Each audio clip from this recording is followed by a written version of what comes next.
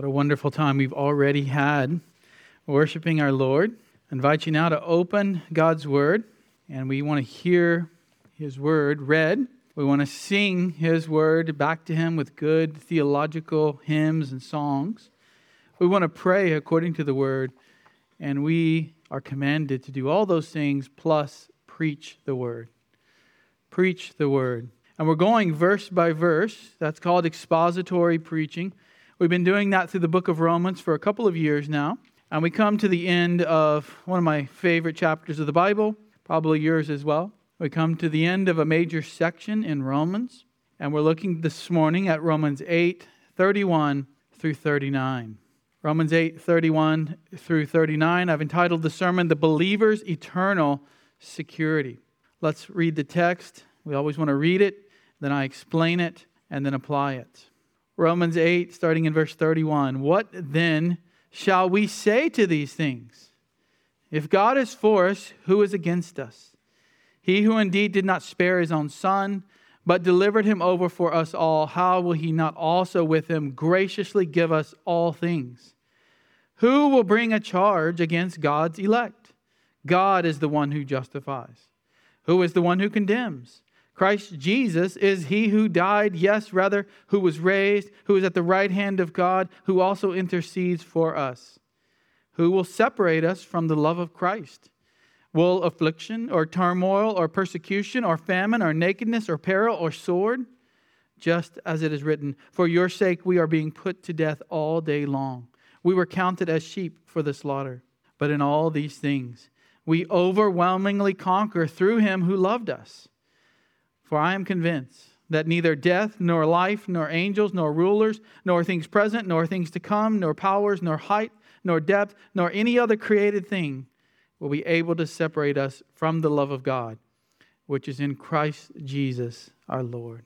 What a great passage. Some have called this a hymn of eternal security. I believe John MacArthur said that it was a hymn, like to him it was a hymn of eternal security. This passage speaks of our eternal security. Certainty for the believer that they will indeed make it to the end and be saved. Certainty has fallen on hard times in our age. The world loves uncertainty today. The world loves chaos. The world loves uncertainty and things where you would have a conviction, politics, religious beliefs. Any kind of certainty that a person has is looked at as prideful. The author of an article in Psychology Today says, how we cope with uncertainty determines on how well we do in life. Uncertainty, if we can tolerate it, drives us to learn more intellectually and connect to one another emotionally. It makes us smarter and more compassionate. And when it comes to religious beliefs, to have certainty about anything is considered the worst form of pride. This modern age of Christians lifts up doubt and uncertainty. I remember Rob Bell got on Oprah and said, faith and doubt are two partners, and they are perfect together. Christianity, unfortunately today, loves uncertainty as well. One Christian writer said, in our postmodern culture, nothing is certain. Especially in the emergent church movement, not only is certainty of our eternal security denied, but so is certainty about the resurrection of Jesus, the existence of God, and even our own existence. Certainty is rejected, even amongst those who call themselves Christians. Even what is thought to be in the world one of the strictest branches of Christianity, the Roman Catholic Church, denies that a person can be certain of their salvation. One article in the National Catholic Register said, it was entitled, The Bible is Clear, Eternal Security is a Man-Made Doctrine. Canon 16, a canon is a doctrine that they propounded at the Council of Trent, which is still held by the Catholic Church today. Canon 16, number 16 in the list, says, if anyone says that he will for certain, with an absolute and infallible certainty, have that great gift of perseverance even to the end, unless he shall have learned this by a special revelation, let him be anathema.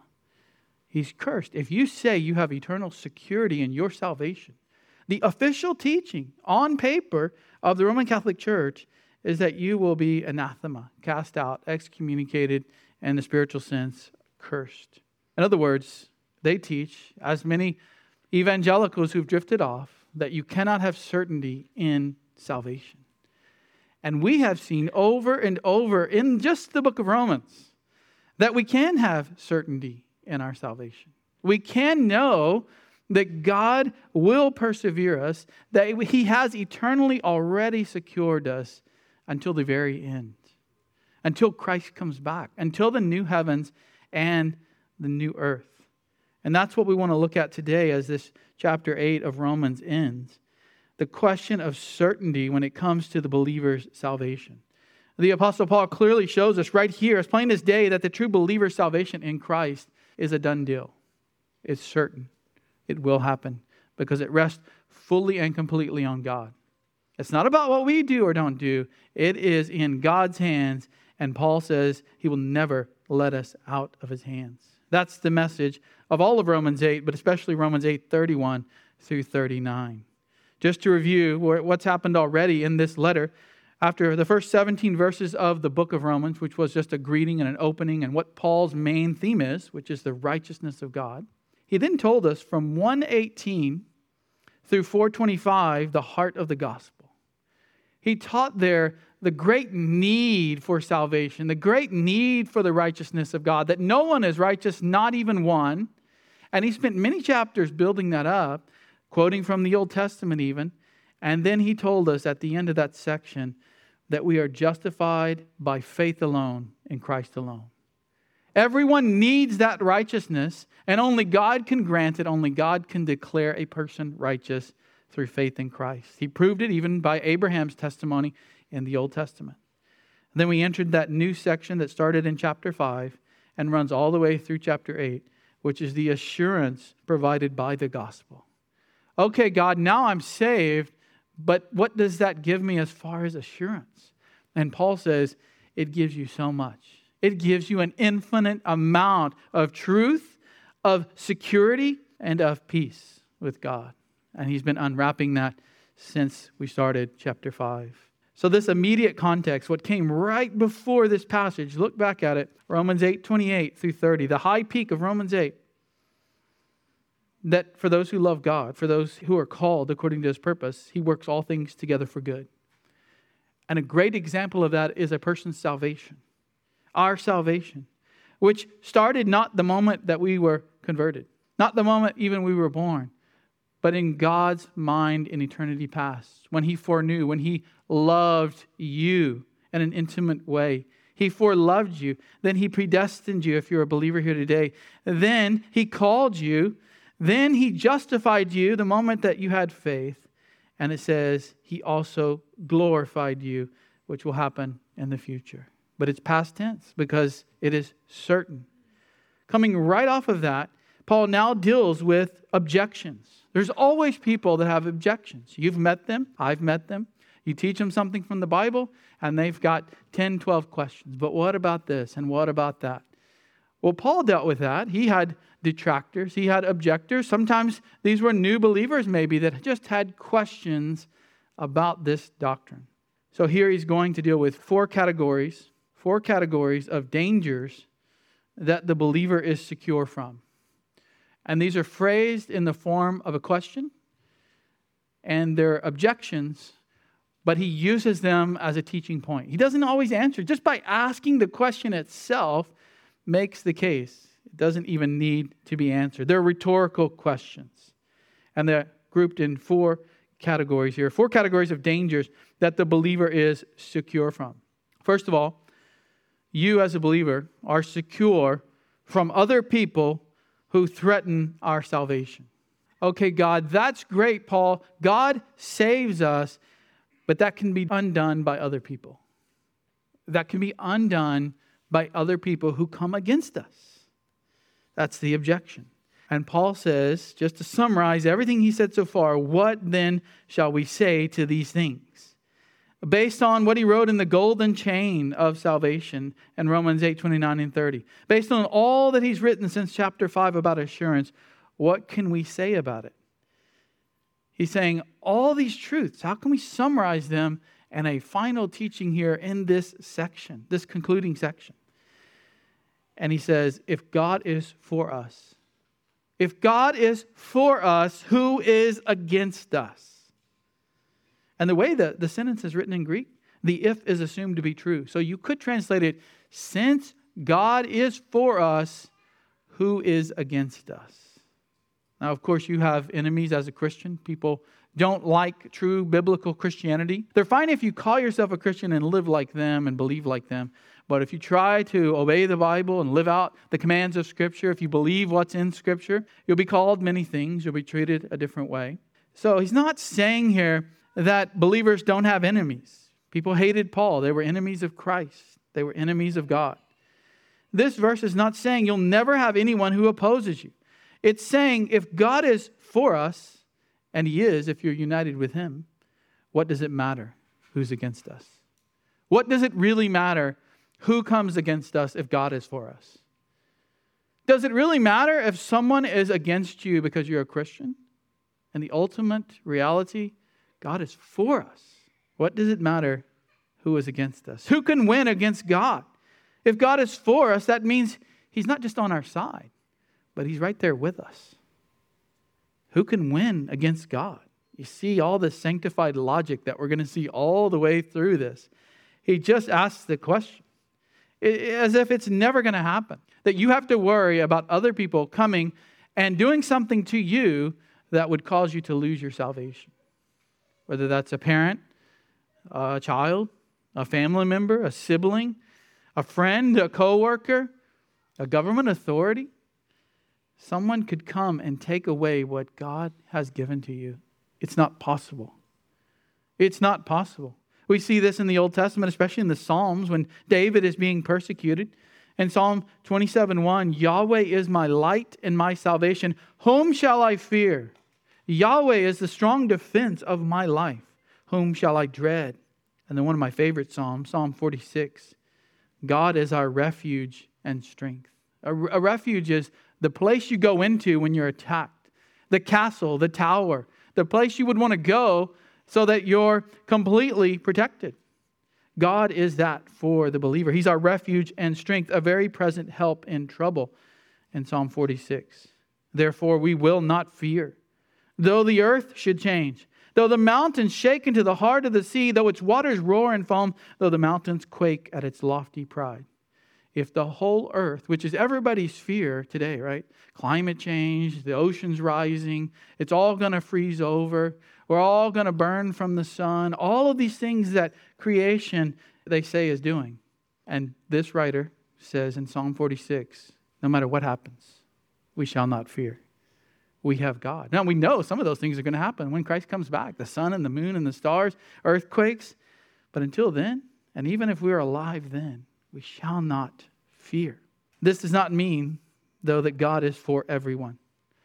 When it says God is for us, the unbeliever, the person who's not saved, not a believer, not in Christ, doesn't get to apply this verse. The us are those who've been justified. The us are those who've had faith in Christ alone. And if that describes you today, the truth is God is not for you. This verse is not for the unbeliever. It's not for the false convert. It's not for the person who's not repented of their sins.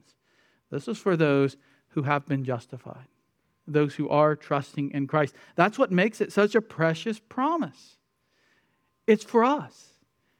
It's for us because there's a wrath coming. And until then, there's people who are going to come against God and His people. And God is for us. He's for His people. The Bible says that God is against everyone else. One commentator, Barrett, comments, the question is not whether we are on God's side, but whether He is on our side. He is for us. It doesn't say we're for Him in this passage. He is for us. Of course we're for Him. We're supposed to be if we're believers. But the important thing is He is for us. He is with us. Remember Emmanuel? That's not just a Christmas word. It's a Hebrew word. That means God with us. He's with us. That's how the psalmist could say God's our refuge and strength, because God is with us. He is for us. But Paul doesn't stop there. That's a good answer. But he goes even deeper. In verse 32, he gives us even more reasons why other people cannot threaten us and somehow take away the salvation that God has given to us. He's going to argue here from the greater to the lesser in verse 32. He's going to argue from the greater, something like as if God can move a ton of weight, he can certainly lift a penny. If God can do this amazing, awesome thing, certainly he can keep your salvation. Here's what he says in verse 32. He, that's God, who indeed did not spare his own son. Just like Abraham, who was told to give up his son Isaac in Genesis as a test, God the Father actually gave his one and only son. Same language is used. God says to Abraham, since you did not spare your son, since you were willing to follow my command and offer him up, God says he will bless Abraham. But while Abraham was willing to do it and did not have to go through with it, God the Father actually gave his son on the cross to die for us. If he did not spare, if he did not keep back his son, but gave him to us all believers, if God did something like that, look at the logic, how will he not also with him graciously give us all things? Graciously give, freely give, maybe your translation says. And give us here is in the future. How will God not give us all things in the future? Everything in the future. Now he's looking beyond, not just when Christ comes back, but everything into the future, into eternity. The new heavens, the new earth. A lot of commentators just say everything in the new universe. Everything in the restored universe. In other words, if God did not spare his own son, how is he not willing to give us everything that is to come for eternal life with him? He's just going right past when Christ returns because he's saying, look, it's so certain you'll be there forever. Of course you're going to last until your death or until Christ returns as a Christian. Of course, God is not going to let someone somehow come into your life and take away your salvation or influence you in such a way that you could lose your salvation. How could he give us his son and then not give us the small things? Of course, this is small. This is small things to God that he could hold you so that you would not fall out of his hands. Of course he would do that. You don't think God can make sure you persevere to the end? The question is not, will I persevere to the end? The question is, am I a true believer? That always comes back to that question. Am I actually saved? Because if I am, the Bible gives me these promises and tells me God didn't spare his son, then I will be there into eternity if I trust in him. I love that hymn that we sometimes sing. We sing it so often, I didn't put it on the list today. He will hold me fast. He'll not let my soul be lost. His promises shall last, bought by him at such a cost. He will hold me fast. That's why we can know God will not cast us out, because someone has come into our life and tried to influence us, tried to pressure us. There's all this worry. What if I meet somebody or take this job or do this thing and I'm in this situation where someone puts pressure on me? Will I hold up under the pressure? And Paul says, God has you. He will hold you fast. Secondly, we are secure from God dismissing our salvation. Because now the objection is, okay, other people, okay, Paul, I've got what you're saying there, but what about God himself? What about God himself? Maybe God would take it away from us. Maybe we could do something that would cause God to take it away from us. Maybe someone would say an accusation that would change God's mind. So first he addresses that. He, in verse 33, addresses the issue of God the Father. Who will bring a charge against God's elect? This is the language of a law court. What prosecuting attorney, what accuser could bring a charge against God's elect, God's chosen people, the ones that he decided to set his love on from eternity past? Who could actually bring a charge against them? Well, Satan is the one who tries. Satan is the main accuser. Revelation 12:10 speaks of Satan being the accuser. The Apostle John says, "Then I heard a loud voice in heaven saying, 'Now the salvation and the power and the kingdom of our God and the authority of his Christ have come. For the accuser, that's Satan, the accuser of our brothers, has been thrown down. He who accuses them before our God day and night. Satan is right now accusing you before God. He is saying, you purchase those people, but look at their sin.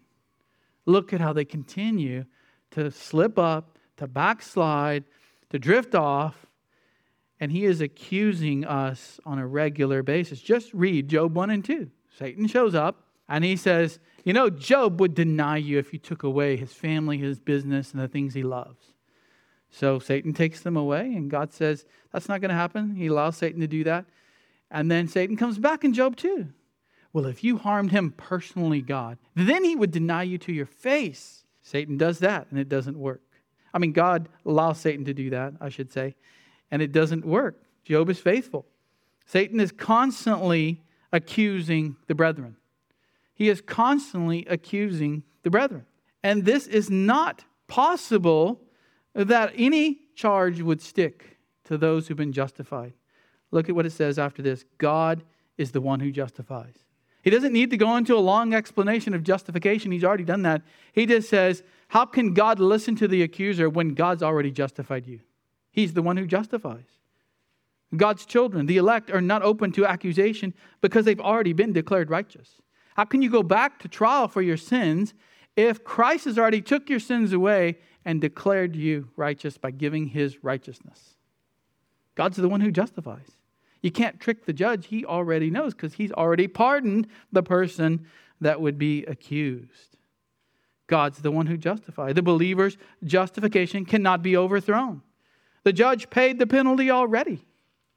Satan has nothing on us. God's already paid the penalty. He sent his son to die for us. Would God then turn around and listen to any accusation? No. No accusation would stand. No accusation would stand. It would be thrown out of court. It's already been paid for. Christ already paid for it. Well then, what about God the Son? If it's not possible that God the Father would cast us out because of an accusation, what about God the Son? Verse 34. Still speaking of God here. Who is the one who condemns? Paul now moves from accusations to condemnation. Condemnation is the delivery of the penalty. And Paul says, who's the one who condemns? Who can condemn the believer in Christ? And Christ will be the judge on the last day. He's the one going to do the condemning. If you read the book of Revelation, if you track and follow it all the way through, you get to this thing called the Great White Throne Judgment. And Christ, not only did he say in the Gospels that he would judge the earth, but it says at the end there that he judges the earth. He comes back, he judges the earth, then all are raised up that are unbelievers, and they come before the Great White Throne Judgment. Christ is the judge. Would he then condemn us for our sins, even the sins we committed after we were converted? He's coming back. He's going to have this great judgment. This is completely illogical, Paul says. Why would Christ do that? If you followed the past 8 chapters, Paul has to be thinking to this objection. If you followed my past 8 chapters at all, it's obvious this cannot happen. But he's going to give a clear explanation in the rest of this passage here. The rest of verse 33. He's going to give a clear explanation going into 34. And he's going to do it by talking about Christ. Christ is the one coming back to judge. How can he judge his people? Look what he did for them. Look what he's doing for them now. So he's going to give 4 answers to this question, all about Christ here, and what he's done for us, 2 in the past, and what he's doing for us now, 2 in the present tense. Christ Jesus is he who died. How could he condemn people that he died for? He died for all who would believe. Why would he condemn them? That's illogical. That would make God, all these would make God illogical, irrational, chaotic. Sounds more like the God of the pagans. You don't know if you're pleasing the God of the pagans. The ancient Romans, the Greeks, people today who sacrifice to gods, they don't even know if their God is happy. They just wake up the next morning and say, I had a good day, my God must be happy. I had a bad day, my God must be angry. I've got to go propitiate him all over again. Sometimes people think our God is like that. I didn't do enough for him yesterday. I didn't give enough for him yesterday. Maybe he's going to cast me out. Christ Jesus is he who died. Why would he cast you out? Why would he die for you and then turn around and condemn you? Is there double jeopardy with God? Can Christ pay the penalty for you and then you also get sent to hell forever and ever? That would be double jeopardy with God. Second thing that's happened in the past year, yes, rather, who was raised. Not only did Christ die for us, but he was raised for us. He came back to life 3 days later to prove, to vindicate. One of the things that proved was that the sacrifice was accepted. There are many reasons Christ was raised. I think the Bible gives over 20 reasons. One of them, though, in the book of Romans 4, says to vindicate the sacrifice, so that everyone would know that perfect sacrifice was accepted by God the Father. Why would he punish someone eternally, cast them out, if they were once saved, to throw them out into hell forever, if Christ died for them and he was raised for them to vindicate that sacrifice? Now he starts talking about Christ and what he's doing now for us, who is at the right hand of God. He's at the right hand. The primary place of importance in ancient kings' throne rooms, you had the king, and then right next to him, the right-hand throne. And the imagery here in the Bible is one connected throne, and God the Father, and then to the right of him is God the Son. Christ sits right now at the right hand of God the Father. The one who died for you, believer, the one who was raised again for you, believer, is sitting right next to the Father. And he would somehow throw out the one that God foreloved, the one that God predestined, the one that God called, the one that God justified. Christ is going to go against his Father to throw you out? That's illogical. That's unbiblical. And then lastly here, he's also doing for us right now, it says he's interceding for us. He who also intercedes for us.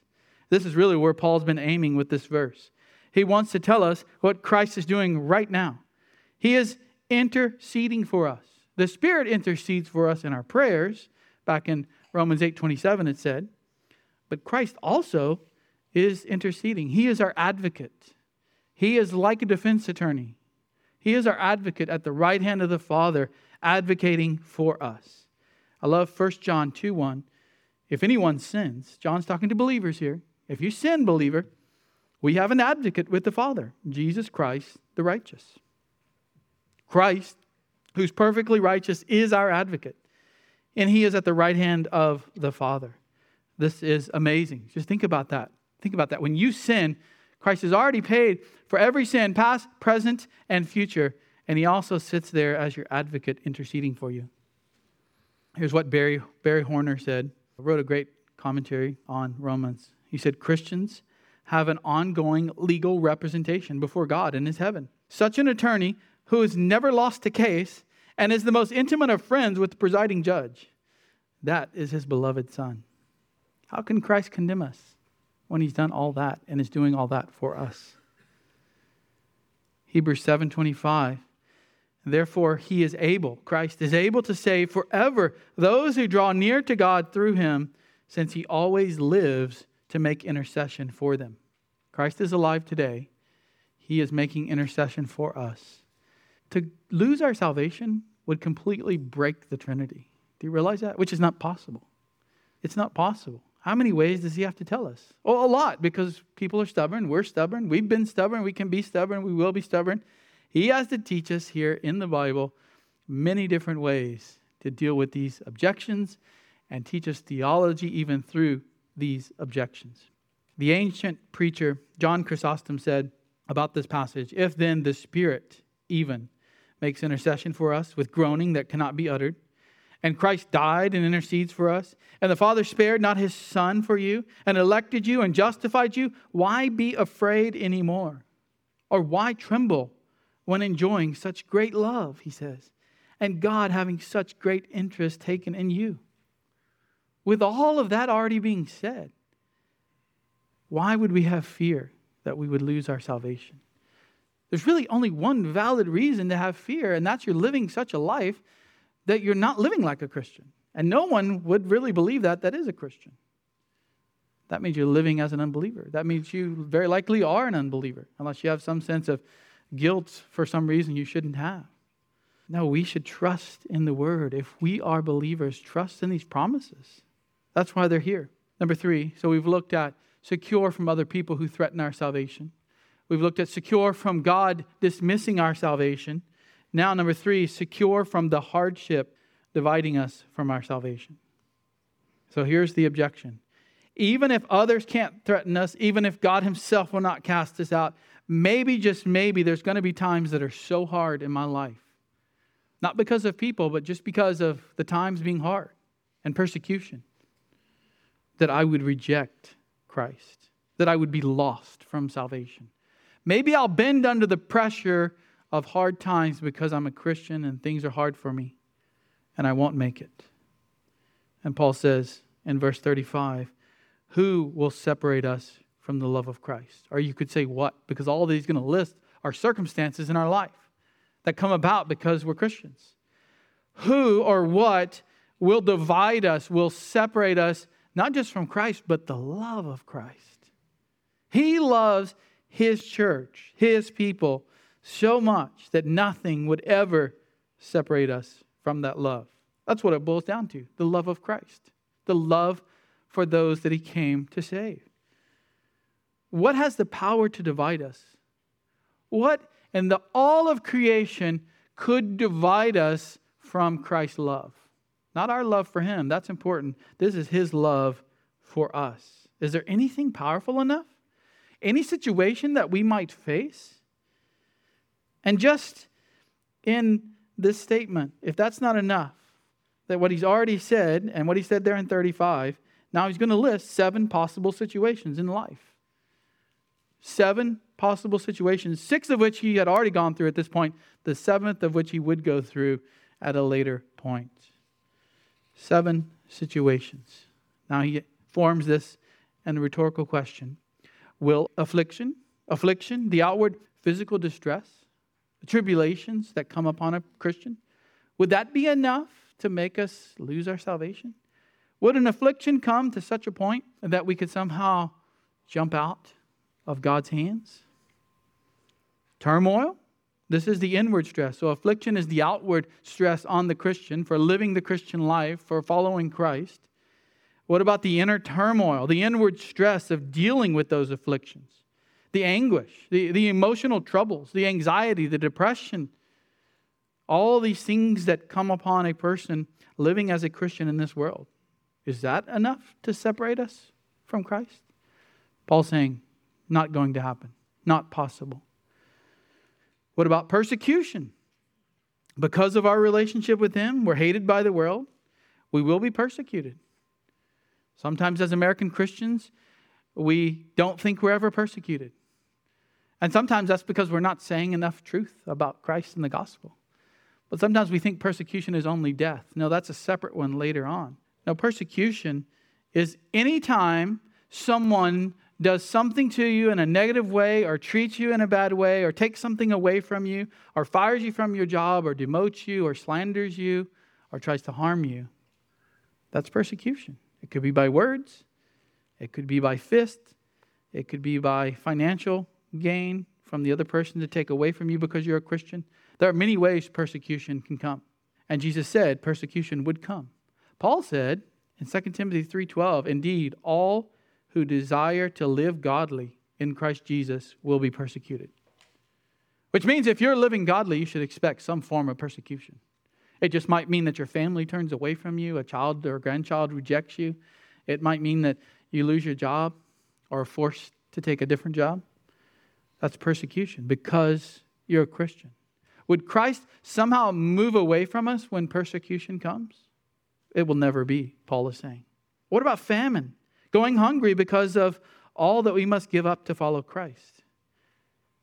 We will not have everything the world has. As Christians, you have to sacrifice. The Lord calls us to.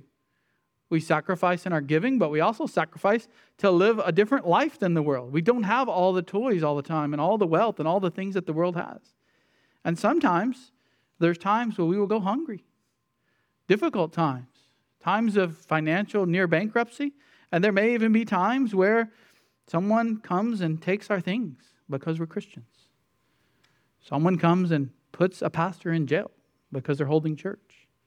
Someone comes and says the church can't meet in your building that you're paying rent on or own.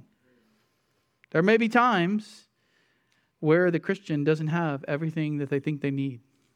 Will God separate from us? Will God divide from us? In the book of Revelation, it says that believers will not even be able to buy or sell during the Great Tribulation unless they submit to the Antichrist. That means they're going to go hungry. Believers won't be able to submit to the Antichrist, and they'll go hungry. What about nakedness? And this is not necessarily complete nakedness, but just not having sufficient dress. Just not having the things that you need to wear. The things that you need to wear on the different places that you go.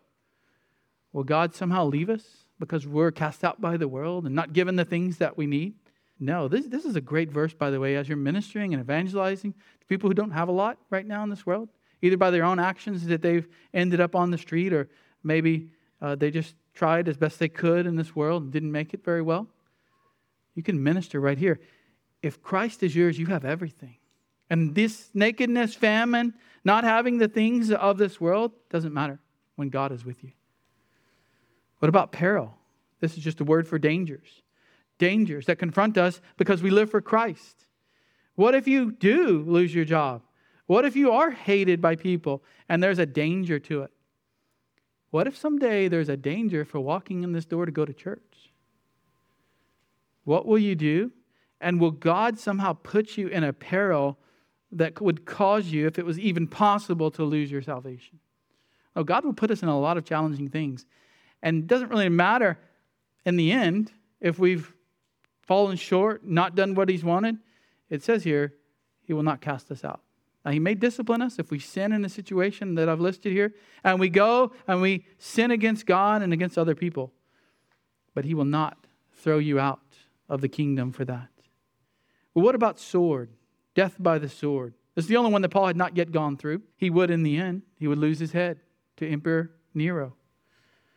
Just because we die for the faith, Paul is saying, is not that God has separated from us. We've not lost Christ's love. There is a type of prosperity gospel that says, if anything bad happens to you, anything, then God has cursed you. That you don't have enough faith. And you can see if somebody grew up believing that, or grew up thinking it was based on their own works, and then they go and get their life about to be taken away, how they might fear death. How they might think, I might lose my salvation in the last moment. That's why Paul writes in verse 36, to prove that people indeed do die because of Christ. He says, for your sake we are being put to death. He's quoting here Psalm 44, verse 22. For your sake we're being put to death all day long. We were counted as sheep for the slaughter. For the sake of God, in the Old Testament, the sake of God, people were being put to death. Israel was being put to death because they followed God. And the psalmist is crying out, we're like sheep just going to the slaughter, but it's for your sake. And Paul applies this now to God's people under the new covenant. For the sake of Christ, they kill us. For the sake of Christ, they kill us. They are doing that right now in other countries in the world. If certain people come to power in this country, it won't be long before they will try to do these things in America as well.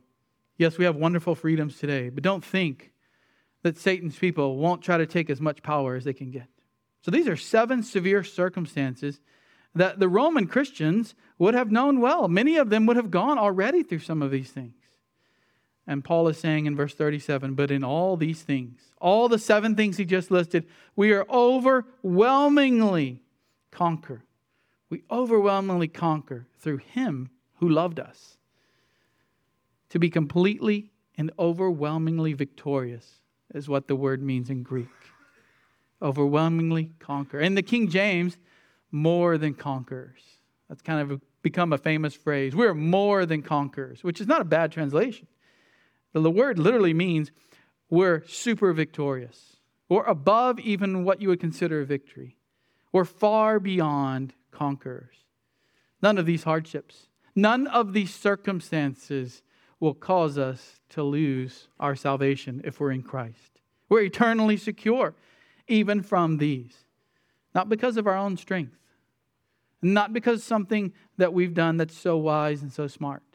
But because of the love of Christ. The last one, the fourth group here. The fourth group.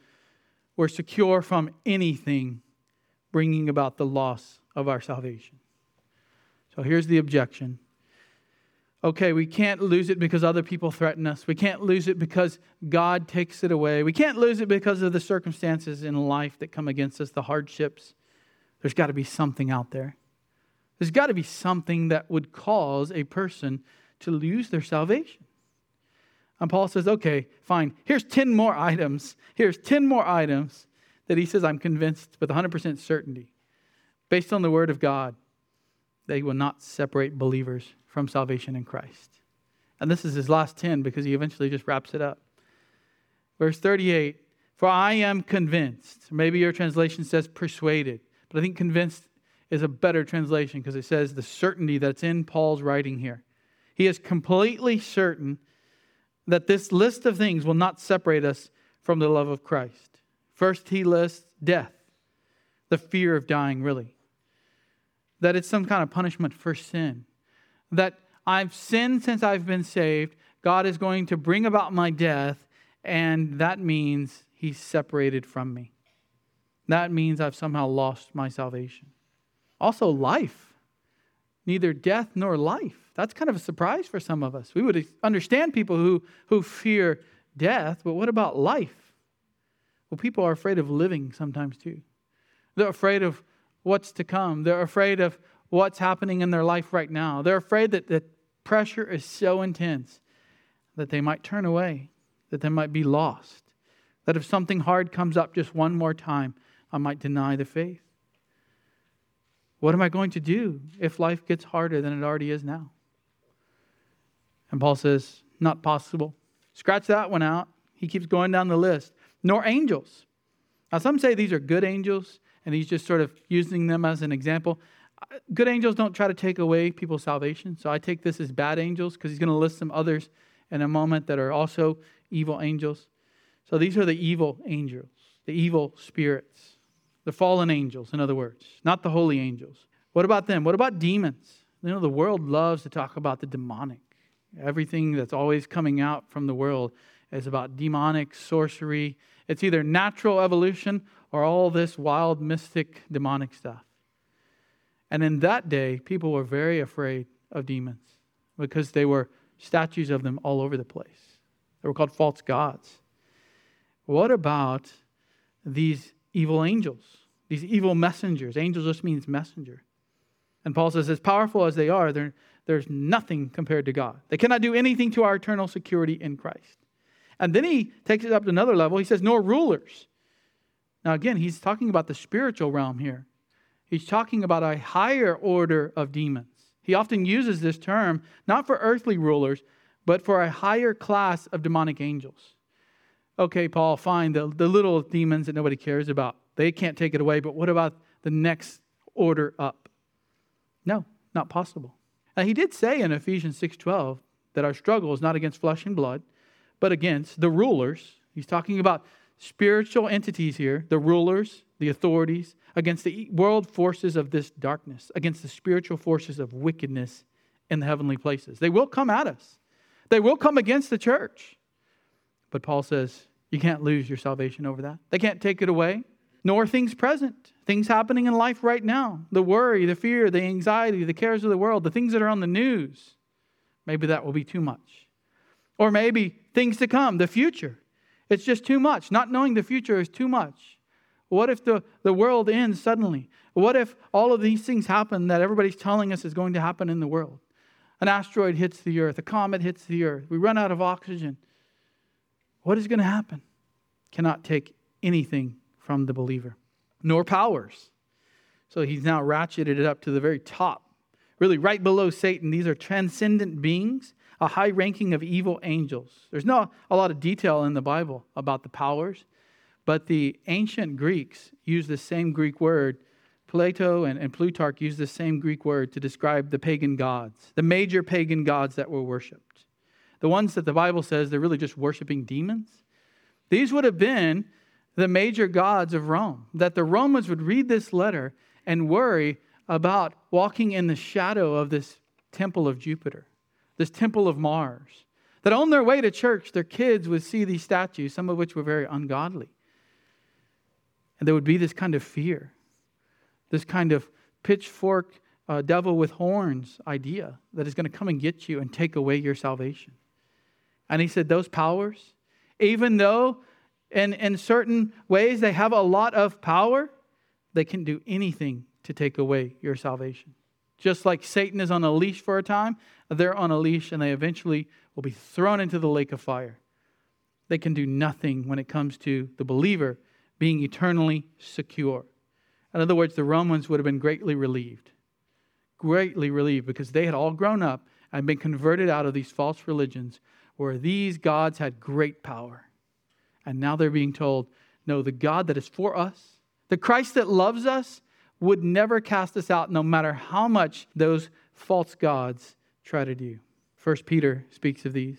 1 Peter 3:22, Jesus Christ, who's at the right hand of God, having gone into heaven after angels and authorities and powers had been subjected to him. He would never let them, Peter says, because he has power over them. And Paul says, God's never going to cast us out, even if these things come against us. They can't take us out of God's hand. And just in case he's missed something, he says now, nor height nor depth. Everything from heaven to earth to hell, everything in this universe, anything in this universe, he says, that can be measured, that can be looked at, that can be experienced, whatever, however you slice it, nothing is going to take away your salvation if you're truly justified. Nothing will be taken away from you when it comes to eternal salvation if you have faith in Christ. Now the objector says, okay, fine. It's all in the Bible. Nothing that comes against me or outside of me can be a cause of me losing my salvation. But, as Arminians say today, what about myself? What about my decisions? Or what about my own free will to decide to leave Jesus? Maybe that'll cause me to walk away from Christ and lose my salvation. So Paul says, fine, nor any other created thing. Nothing, including yourself, can cause you to lose your salvation. If it's been granted to you, it's yours. Now, you need to figure out if it's actually been given to you, if you trusted in Christ. But once it has been given to you, this gracious gift of salvation, it's yours. And you yourself can't even take it away from yourself. And who would want to? Who would want to? And he just finishes off, none of that will be able to separate us from the love of God, which is in Christ Jesus our Lord. Nothing. All the way down to you yourself. From God the Father, God the Son, all these different spiritual entities, all these different hardships we can go through in life, and even yourself cannot separate us from the love of God. It's final. It's complete. If you could lose your salvation, what kind of good news is that?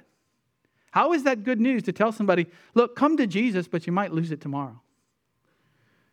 God doesn't make those kinds of promises. That's silly. That's not good news. You, believer, are more secure than Fort Knox, and it's very secure. You're more secure than if you had all the military armed forces of the world combined. You have God's eternal security. Here's how Martin Lloyd-Jones said it. God never starts a process and then gives it up uncompleted. What God starts, He finishes. To say that a man whom God starts saving could subsequently be lost would mean that God has been defeated by the devil. That is impossible. God's character and honor demand that a man who's been justified should finally be glorified, and His power guarantees it. We sang earlier, how firm a foundation. And here's a line that brings out what we've just been looking at. The soul that on Jesus has leaned for repose, I will not, I cannot desert to its foes. That soul, though all hell should endeavor to shake, I'll never, no never, no never forsake. That's speaking of eternal security. Believer, you can rest. You can rest truly in Christ, knowing that He has us. He's done all the work for us, and He will make sure we are secure. Let's thank Him for that. Lord, we thank You for what You've done. The plan of salvation is glorious. It's wonderful. It's amazing. And Lord, we can never thank you enough. We couldn't even try to somehow repay you. It's not even possible. You've given us your infinite love. You've given us so much. Forgive us when we don't thank you enough, when we don't get up each day praising your name, when we don't live for your glory. As we see it revealed to us in Scripture, we're humbled. There was nothing in that passage about what we are supposed to do. This is all you, God, and everything you're doing for us right now and in the future. Thank you, Lord. We praise your name. Amen.